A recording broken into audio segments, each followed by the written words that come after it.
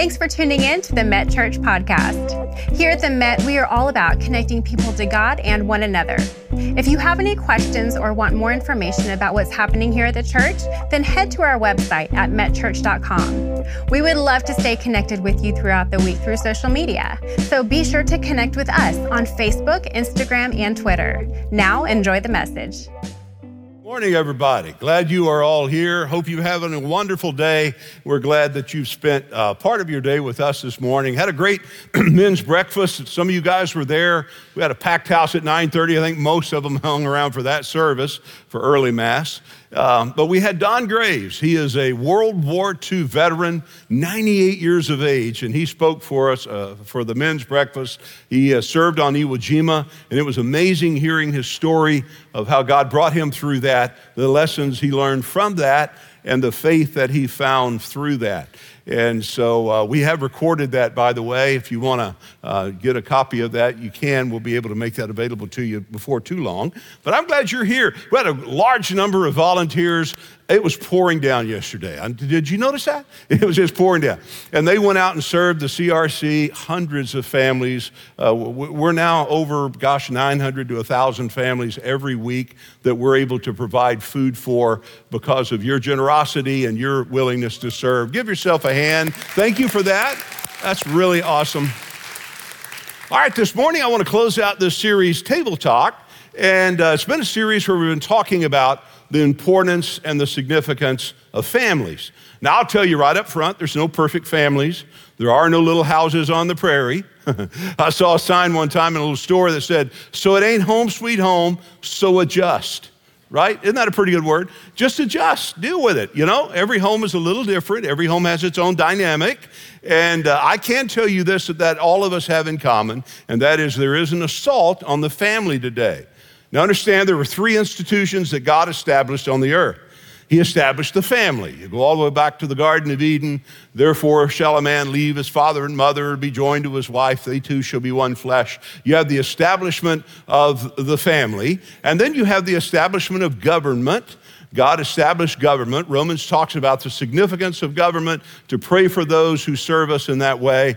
And then thirdly, Jesus established the church.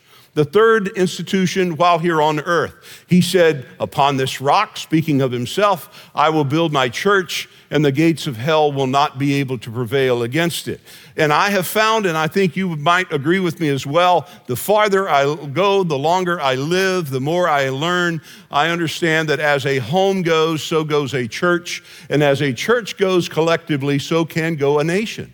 So we have a great responsibility, not just to our children and our grandchildren, but to our communities, to our churches as well, that we strive to have healthy homes. Now, I believe that the key to a happy home, when you ask most people what kind of home would you want, they say, I want a happy home. Well, we all want a happy home. But I believe that the key to a happy home is a healthy home.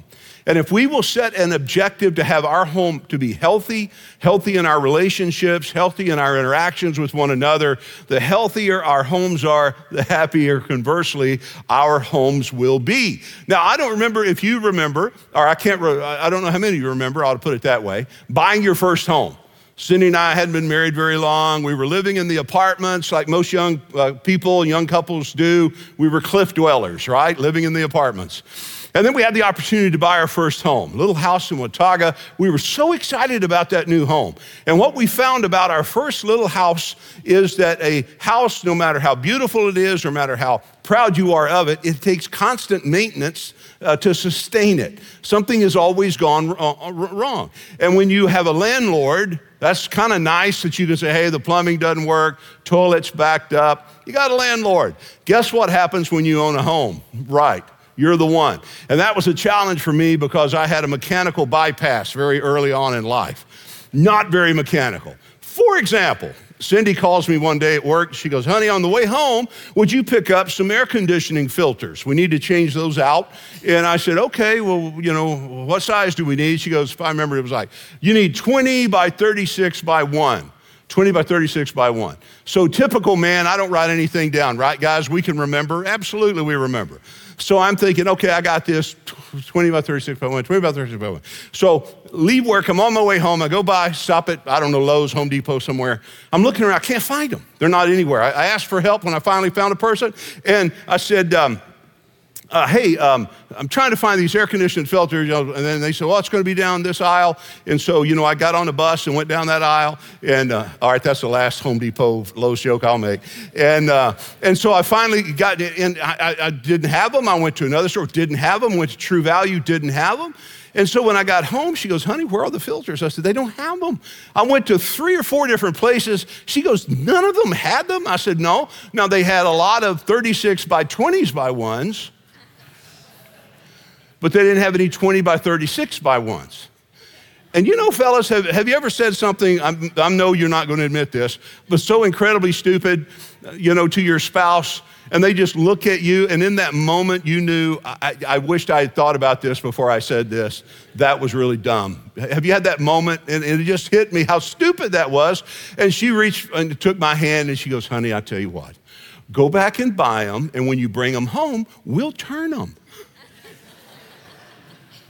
Well, I told that to the church a few years ago, and I had a couple of guys in the congregation gave me an AC filter converter chart that would help me going forward if you ever need help on that sort of thing. What's my point? My point is, as much as we loved our new home, as much as we enjoyed it and had fun in it, we had to maintain it. It did not maintain itself. And can I tell you what's true of our houses or true of our families? You can have a beautiful, wonderful family that you love with all your heart, but if you don't maintain your home, it will not sustain itself. Nothing stays the same and nothing fixes itself. It requires attention. It requires maintenance. So I just want to talk to you a little while about a divine discipline for a healthy home. In fact, if you have a Bible, look in Matthew 7, very familiar passage. Most all of you have either heard this at some point in time or you've read it, but it really bears repeating, and it goes to the heart of what I want to share with you before we leave. In Matthew 7:24, this is Jesus speaking, and Jesus says, therefore, everyone who hears these words of mine and puts them into practice. Now, what I've learned, and probably what you already know, is not everyone who hears God's word will put it into practice. There's a difference between hearing and doing. In fact, I'll stop here parenthetically long enough to say, in most churches, what we don't need is new revelation. I hear people all the time, I just want to learn something new, and I just want something, fresh that I've never heard before. I want new revelation. Well, I understand there is a desire to learn new things maybe you've never explored or you've never learned before, but let me tell you what I believe the heart of the issue is. I don't believe that it is new revelation that we need as much as it is obedience to the old revelation we've already received. Most of us really need to learn what we already know. Most of us know enough. I mean, if you're in a relationship, if you've ever been in a relationship, you know how to get in one. We just don't know always how to stay in one. And most of us guys, I'll speak to the men because that's my only perspective, right? And that's the only thing I identify with. And so I'm just saying that most of us men know that if we could keep doing the things that we did when we won you over, we probably could keep you. So it's not new information we need, we just need obedience to old information that we already have. We know how to do it. And I'm just suggesting to your heart that Jesus was talking to people. He was saying, look, I'm teaching you truth. He said, but there's a difference between hearing something, learning that something, and putting that something into practice. And that was the challenge, because he goes on to say, if you hear the words and you put them into practice, you're a wise person. Now, I know there's only 2 classes of people in the world. There's the wise and the otherwise. There are people who will put God's word into practice and people who don't. There are people who will hear the word of God and not just hear it, but they do it. Remember what James said? He said, don't be a hearer only, but be a doer. Think about the chaos and the dysfunction that happens in most families because we get together, we come into these church services called holy huddles, and we all get our assignment. We all know what my role is as a husband or as a wife, as a parent, as a child. And when we break the huddle, we don't execute the play. And all of a sudden, there's chaos on the field. The ball is fumbled. The ball's dropped. I don't want to play football anymore. I'm going to play baseball now. This is not any fun. The game isn't fun. It doesn't make sense. And it's all because someone didn't follow up with their assignment. They didn't do what they knew to do, what they learned to do when they were in the huddle. So Jesus is saying, if you're going to be a wise parent, if you're going to be a wise spouse, then you need to apply the things that you've learned, put it into practice. And he said, if you do that, you're like this person who builds their house on a rock. And then he says something strange. He says, the rains come, the streams rise, the winds blew, beat against the house, but it didn't fall because it had its foundation on the rock. We say, Bill, what's strange about that? Well, what's strange about it is oftentimes we're told, if you get your family in church, if you make God the priority of your life, if you pursue him with all of your heart, you honor him with your giving and you honor him with your serving and you check all the boxes that we say you should do as a good, faithful Christian, then you never have storms. Trouble never hits your life. Now, we think that sometimes, and we're often even told that sometimes in sermons, or we infer it, that, man, you just trust Christ and you're just healthy, wealthy, and wise. And you don't realize sometimes you're sick, broke, and dumb. Sometimes it doesn't work that way. And I guess I wanted to stop long enough to tell you that you can be doing the right things, you can be building your family on the right foundation, you can be checking all the right boxes, and listen, that will not exempt you from storms. Jesus said it rains on the just and the unjust. Good things happen to good people, good things happen to bad people. And guess what? Bad things happen to good people and bad things happen to bad people. The inevitable, unescapable reality of life is storms will come. They'll hit your life. They'll hit my life. And Jesus is not even saying that here's a way to avoid a storm in your family. He's not even going there. He's saying this is a way to survive a storm in your family. When the storms come, the secret to not having your house fall is the foundation upon which your house is built. So he says you have this contrast, you have this wise person who sees the value of building their house on the rock, so when the storms come, the house doesn't fall. But, notice in contradistinction there, everyone who hears these words and does not put them into practice is like the foolish one who builds on the sand, and the same rain comes, and the same streams rise, and the same winds blow, and the same winds beat against the house, but the difference is this one falls with a great crash. What's the difference? Number one, foundation. Foundation. Every structure is preoccupied with its foundation.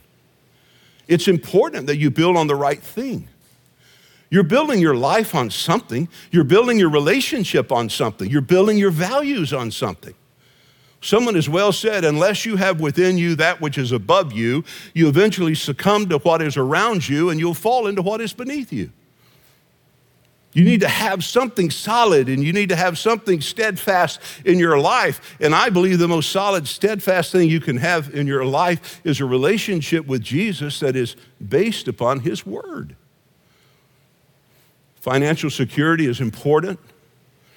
Emotional health is important. The most significant thing you could provide for your family this morning is a good foundation, and the foundation is their faith. In 1 Corinthians chapter 3, verse 17, Paul said there's no better foundation that is laid than the foundation which is laid, and that foundation is Jesus. Sometimes people think, well, I'm building my foundation, I'm building my family on my religion. You know, I'm Baptist, or I'm Catholic, or I'm, Assembly of God, or I'm whatever I am. And there's nothing wrong with that identity, and there's nothing wrong with that tradition. I'm just suggesting to you can't build your life on religion. There's not a verse in the Bible that you could point out to me where Jesus ever said, get religion, go to heaven. Most people have to get over their religion. In fact, what Jesus said in John 14:6, he said, I am the way, the truth, the life. No one comes to the Father except by me. Jesus said it is your relationship to Christ that is essential, that is foundational, not your religion.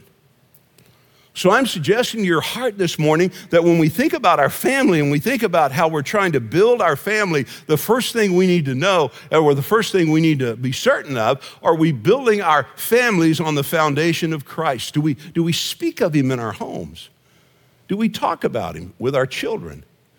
Is our faith a part of our life? You can't impose that on your children, nor would you want to, but you want to expose your children to enough teachings about Christ that when they're old enough, we pray they'll own their faith. We have kids, and when we have grandkids, and I can tell you, when Cindy and I first had kids, one of the first things we pray that these kids will own their faith. We want them to have a personal relationship with Christ that's apart from my relationship. And while Cindy was here, that was a part of hers. We want them to own their faith. And what you'll find is what we found is that the more you expose them to the teachings of Christ and the more that they're around a committed congregation like this one to the teaching of God's word, the earlier, typically, they'll embrace that and own it. Statistics prove out that most kids make a commitment for Christ, the greatest majority of them before they're 16. In fact, I think it's 80 or 90%. And then the percentages begin to drop from there. So it's important as a family, as we're thinking about having a healthy home, that we look at the foundation upon which the home is built. Because Jesus is saying storms are going to come, whether you're in church or you're out of church, whether you believe in Jesus or you don't. Storms are still going to come. You can't avoid them. I said that a moment ago. You can't escape them. What's significant is how you will endure the storm. And he's saying the chances of weathering the storm with your home intact is guaranteed if the home is built on the right foundation. So could I ask you this morning, where are you building what foundation are you building your family on? Is it a relationship with Jesus Christ? Is that the thing you speak of? Is that the thing you talk about? So the foundation. Number two, once you have established the foundation, now you need to begin to look at the structure. What is the formation of this home? What is it going to look like? What are the values that we embrace? What's important about the formation of my home? Architect Louis Sullivan, he coined the maxim, form follows function. You've heard that, I'm sure. He went on to say, the question you ask is, does this design work? Or as that great theologian, Dr. Phil says, how's that working for you? I mean, every now and then you got to look at your family and say, this ain't working. Whatever we're doing is not working. And you got to identify where is the dysfunction within this family. There's something we're doing that's obviously not working, and repeating the old habits isn't fixing it. And avoiding it isn't fixing it. You remember the old definition of insanity is when you continue the behavior expecting the different result? Heard about a guy, they said he banged his head against the wall because he said it felt so good when he stopped. I mean, there's times in your life when you just have to say, what we're doing is not working. We don't have a happy home. We don't have a healthy home. Let's start with the foundation. Is this a family that is embracing our faith? Do we have faith? And then if you say, yes, we have faith, I know it's there. We believe in Jesus. We talk about him. We pray to him. We do our best to serve him. So that's in place. But how are we forming the family? How are we functioning as a family? Because remember, the function follows the form. I read an interesting article by a family sociologist, and several in the study agreed with the findings of the sociologist that there were 3 markers for a dysfunctional family. 3. It said, number 1, it's a family that doesn't talk. They don't talk to each other. They're not open about anything. The lines of communication are just completely broken down.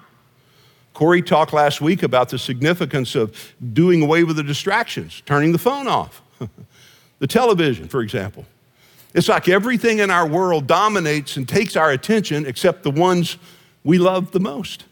We give the least amount of time to. And one of the earmarks of a dysfunctional family is a family that doesn't talk. Number 2, a family that doesn't trust. There's no trust. They don't trust the other members of their family, so they can't be open. And it leads to the fact that they don't even trust themselves, so they hold secrets and they don't share because they don't think they can trust anyone. And all that begins to turn inward. And eventually the third marker is they then don't feel. They don't feel. They don't have compassion before other people because you can't give something you don't have any more than you can come from somewhere you've not been. So if you're not healthy in and of yourself, how are you going to be a healthy parent or a healthy spouse or a healthy child? You have to, first of all, that health has to begin within your own heart. And they say these qualities of dysfunction, don't talk, don't trust, don't feel, are markers of a family that is not working according to healthy function. Conversely, let me give you some healthy patterns of a healthy, functional family. Number one, good communication, right?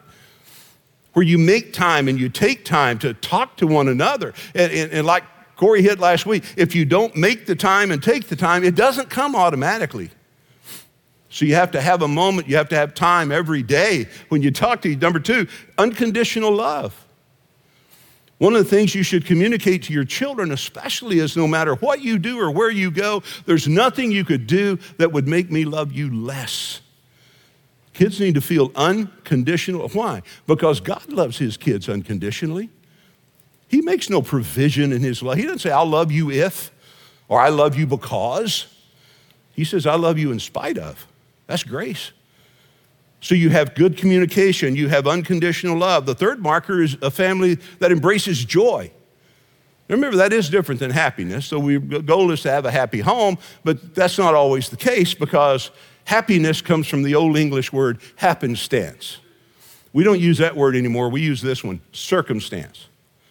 So it used to be said that if your hap was good, you'd be happy, happenstance. You're happy because that deals with circumstance. Joy is different. Joy is something you can have when the storms are hitting your home. Joy is something you can have when you're not happy. You can still have joy. It is an inward sense of contentment that somehow you know deep within your soul that whatever you're going through is temporary and somehow or another, this is going to work for our good and for God's glory. Joy. Another thing to strive for in your home is sensitivity. Is trying to read not only each other's words, but to read each other's attitudes. And sometimes you have to be sensitive because kids and people will shut down. And finding ways where they're comfortable about opening up is important and essential to identifying a little problem that could become a big problem if it's not addressed. So I would say, Lord, help me to be sensitive to my spouse. Help me to be sensitive to my kids. Help me to be discerning of their moods and learn to listen to them, not just with my ears, but being sensitive means I'm listening with my eyes. I'm hearing what you say, but I'm seeing something different in how you're acting. I'm worried about you. I'm concerned. You know, I'm a safe person. You can talk to me, right? Having those kinds of conversations. And then the last thing on forming a house that functions is balance. Man, trying to achieve balance. And boy, isn't that a challenge? With all the plates you get spinning, trying to find balance in your family, it really is based on priorities. The best way to find balance is establish priorities. And I can give you, biblically, I can give you 4 or 5 that I can support with Scripture. Number one, God, that's foundation. Not God in relation to your church, but God in relation to your relationship. God if you have no church. God, if you never went to church, you need God. That's foundational. So you have God. In the beginning, God. That's where the Bible starts. Good place. Secondly would be your spouse. He established Adam and Eve in the garden, so he established the priority of a marriage. So if you're married, then that would be your spouse. Thirdly would be kids. If you're a single parent, that's your kids. If you're mom and dad parents, still your kids, so you have that priority. I have my relationship with God, my spouse, my children. Then the fourth thing he said to Adam was take care of this place. Work.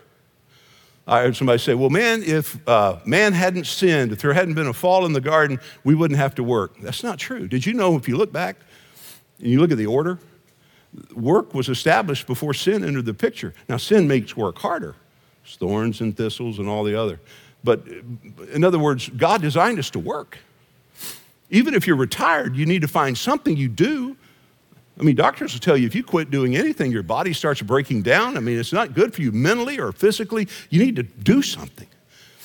If you got time, we'll put you to work right up here, man. We got plenty to do, right? So I'm just suggesting to you that God designed work. So okay, let's put it together. I got God, my relationship with him. I have my spouse, my kids. Then I have my work. And then number 5 is worship. He established the altar system, and he established the principle of worship. So I could put my church right there, right? That's a priority. Now you could add number 6, your friends. You could put number 7, whatever. I mean, you go crazy. I can give you 5 biblical priorities. Now, what am I saying? I'm saying sometimes I gauge my schedule according to my priorities. What that means is you have to know how to say no to certain things. You can't agree to do everything. Sometimes you just have to say, I don't have time. It's not on my top 5. You're number 8. I don't know if you say that, but anyway, you can say it sweetly. You're not in my top 5. No. But the point I'm making is you are a limited resource. You can't be everything to everyone. You can't do everything for everyone. You are a very limited resource. So God only gives you what you need to get you through the day. And so if you're running on empty or you're burning, the fuel, that means you're burning some fuel that he hadn't given you yet. So make sure the people that are getting that attention are the people who are in your top priority. It's a good way to achieve balance. Can I give you a plug for church? I'm talking to the choir. You guys are here. I just commend you. Did you know statistics show that if families attend church faithfully, 72% of their kids will embrace church as they get older? Conversely, if a family does not attend church regularly when the kids are little, only 6% of those kids ever go to a church at all. What's the principle? Well, kids learn what they live.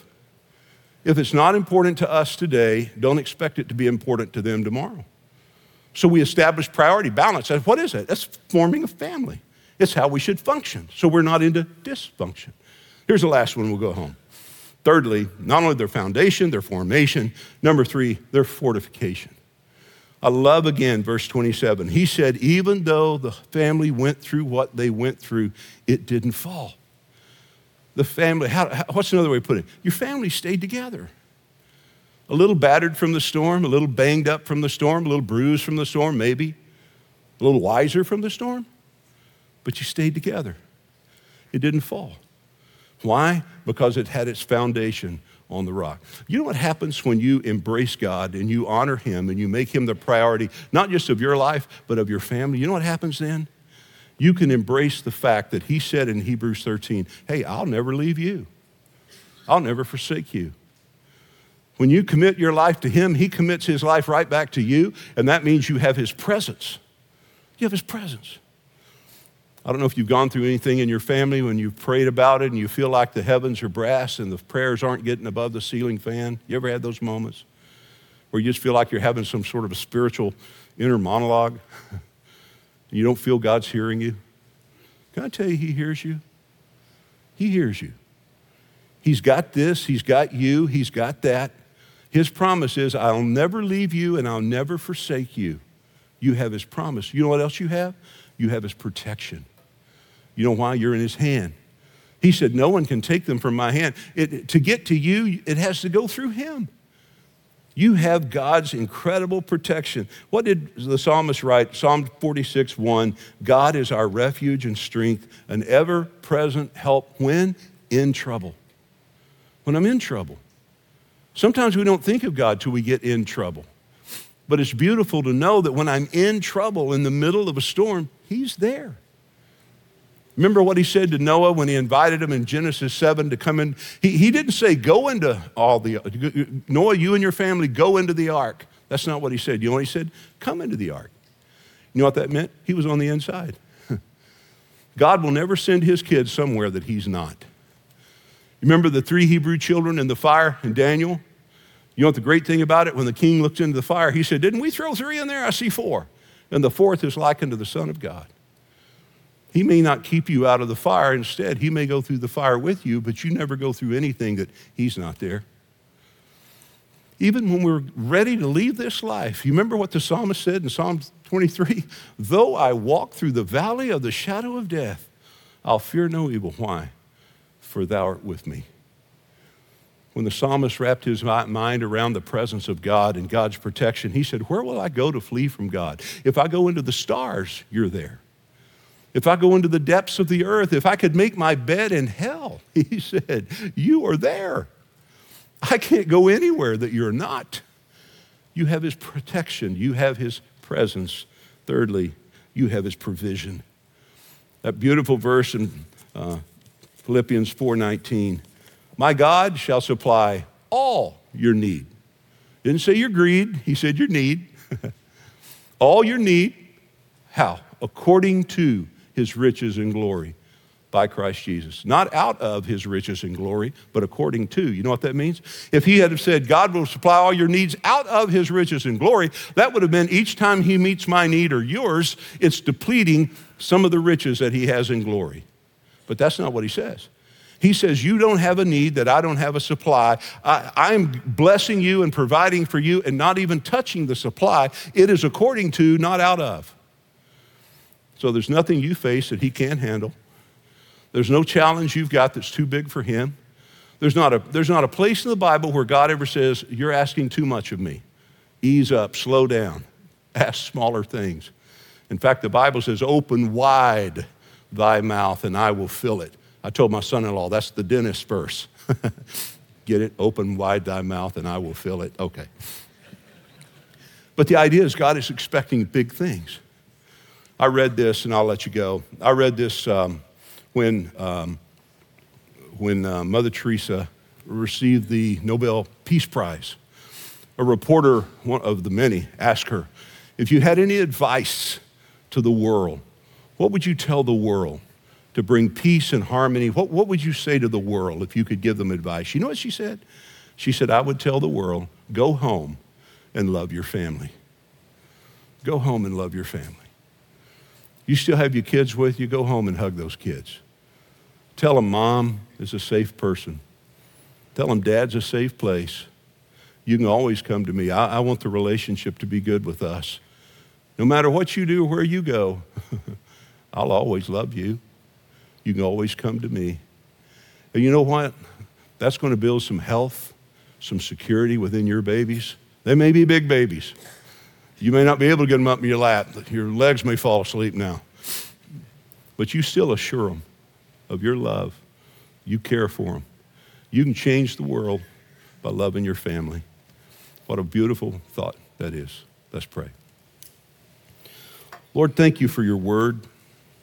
And Father, I pray for all the families represented this morning and all those watching online, those who will watch. Lord, we all want our families to do better and to be better. We don't always know how to do that. So Lord, help us just to take that which we know to do and apply it. Our faith, which is foundational. Trying to develop some new disciplines within our home, things that we can actually do. And then at the end of the day, resting in your promise, in your presence, with your protection. Knowing, Father, you've got us and you've got this. And there's nothing that we go through that we cannot get through. So Lord, I lift these families up to you. I pray you'll bless them. Give them a good week. Watch over them. Lift the burdens that they carry. Lord, there are, as we said, no perfect homes. Everybody's struggling with something. So I pray for them today. Thank you for their presence. I pray you'd bless them. And finally, Lord, if there's one in the room or one watching who may never have trusted you as their personal Savior, I pray this would be the moment right where they are, where they say, Lord Jesus, with everything I know about me, I now trust all that I know about you.